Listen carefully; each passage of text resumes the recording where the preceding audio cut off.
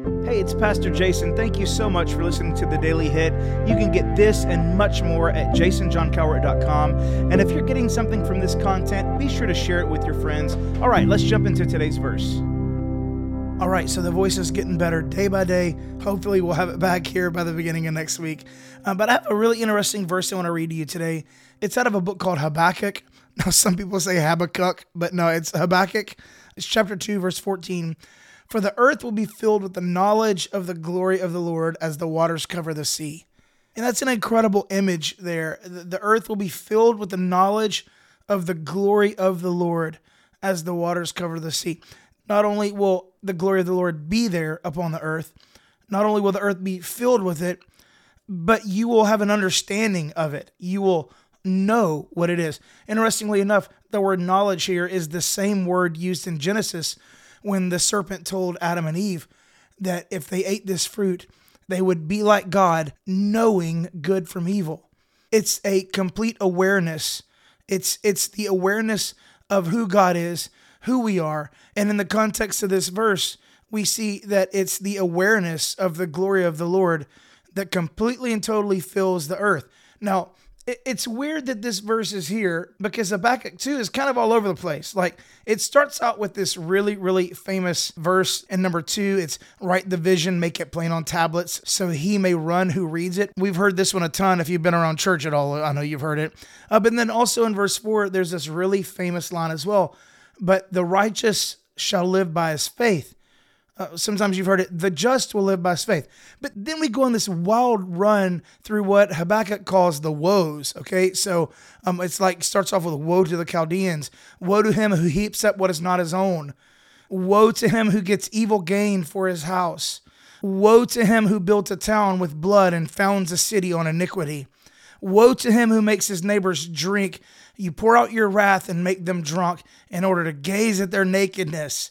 Woe to him who says to a wooden thing, awake, to a silent stone, arise. This is condemning idol worship. But in the midst of all these crazy woes, we get our passage today. For the earth will be filled with the knowledge of the glory of the Lord as the waters cover the sea. You know, I love the take that Matthew Henry has on this, that even in the midst of all the stinking, staining mess that we find on earth, in the middle of that, we find that God magnifies his own glory and fills the entire earth with it. And not only that, he takes it a step further in that we'll know and we'll recognize and we'll acknowledge his glory. That's wild because I know you and I both live in a world that is full of sin and full of nastiness and full of evil. It's full of every kind of debauchery that one can think of. It seems that there is no appetite that cannot be satisfied by the sin and the iniquity and the evil that's out there. But even in the midst of that, not only does God's glory find itself on earth, but that it fills the earth and that we have the ability through the power of the Holy Spirit to acknowledge, to know, and recognize that glory. So here's the thought that it leads me to today. I know that in your own life, there are a lot of moving parts. I know you got a lot of pans on the stove, and I know you're doing everything you can to try to manage your life. And in the middle of all of that, in the middle of you chasing after God, and in the middle of you trying to do the right thing, you are completely surrounded by sin and evil at every turn.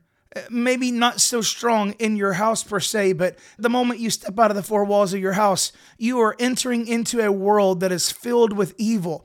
Yet, even in the midst of this evil and crazy and iniquitous world, you can experience the power of God's glory in your life on a daily basis. And let me take it one step further, just like in Habakkuk, you can recognize and acknowledge that. So here's my question for you today. As you look around your life, it's so easy to notice the sin and the evil and the iniquity, but can you take a moment right now and look for God's glory in your life? Acknowledge it, know it, understand it, and watch as that glory begins to fill every part of your entire life. Let his glory fill every single part of your life. I guess what I'm encouraging you to do today, and I feel like maybe Habakkuk might be doing the same thing, is even in the midst of the mess that you find yourself in the world that you live in, know that God's glory is here. His glory is all around you. His glory isn't just at the church house. It's everywhere you go. It fills the earth. So here's what you need to do today. Ask the Holy Spirit to give you a revelation of God's glory, even in the middle of the mess of the world that you see. Ask the Holy Spirit to open your eyes to see God's glory all in your life. And then be encouraged by the fact that while you are living in a world that is full of iniquity, that you serve a God that not only has His glory here on earth, but it fills the earth. And we have the opportunity to acknowledge that. Where is God's glory in your life today? Take some time today, acknowledge it, embrace it, and live in it. Thank you so much for listening today. If you have any questions or comments, maybe a verse recommendation, I'd love to hear those. Or if you want to financially support this podcast, visit jasonjohncowart.com. And if you're in the Northeast Houston area and you're looking for a great church home, we'd love to have you at Freedom. Visit freedomdl.com for more information.